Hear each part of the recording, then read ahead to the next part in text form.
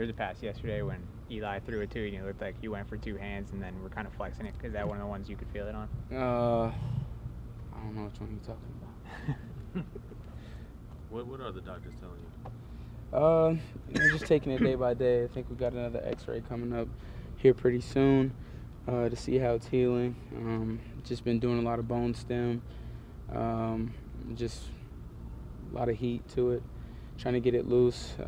But it's a lot better than the previous times that I've broken it. They put me in this splint instead of a cast. I had a cast the last time up to here. My whole arm got skinny and everything, so I get to skip all that. Got a lot of strength in my thumb still, so it's feeling good. Is it different? Is it different bone that in your thumb that got broken last time? It's the same bone, just a different part of it. Okay. Yeah, so when I first saw it, I was like, maybe that's an old break, but it was a new one for sure. So. How much can you quantify the benefit of being out there running the routes and catching one-handed has been for you? Yeah, I mean, that's huge for me.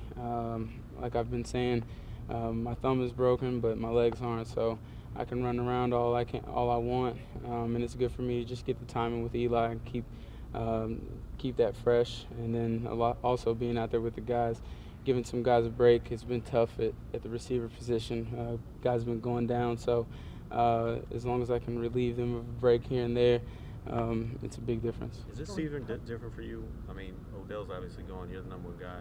How were you approaching that? I'm approaching it just like I always have. Not adding any pressure on myself. I'm just going to go out there and be me. This is a game that I've been playing since I was 5 years old, so I'm going to continue to go out and have fun and do what I do. In the heat of a moment when you're out there, how hard is it to fight the instinct to make it two-handed catch? Yeah, it's pretty tough. I mean, you're used to throwing two hands up. I'm not Odell. Like he naturally can throw it one hand. I don't naturally do that, so I have to hold myself back from time to time. But it's a good way for me to work on my right hand, I guess. How will you be one-handed somewhere down the road? Well, if somebody has my other arm, I might have to. You know? Ingram had the one hand in the end zone. Yeah, it looked nice. It looked nice. See those guys with those natural big hands? They can just throw it out there and grab it real quick. I'm not one of those guys. So. How beneficial will it be to at least have some clarity on the whole Golden thing and with Golden Tate in the next few days? Yeah, I mean, I'm just praying for the best for him. We definitely need him out there on the game days.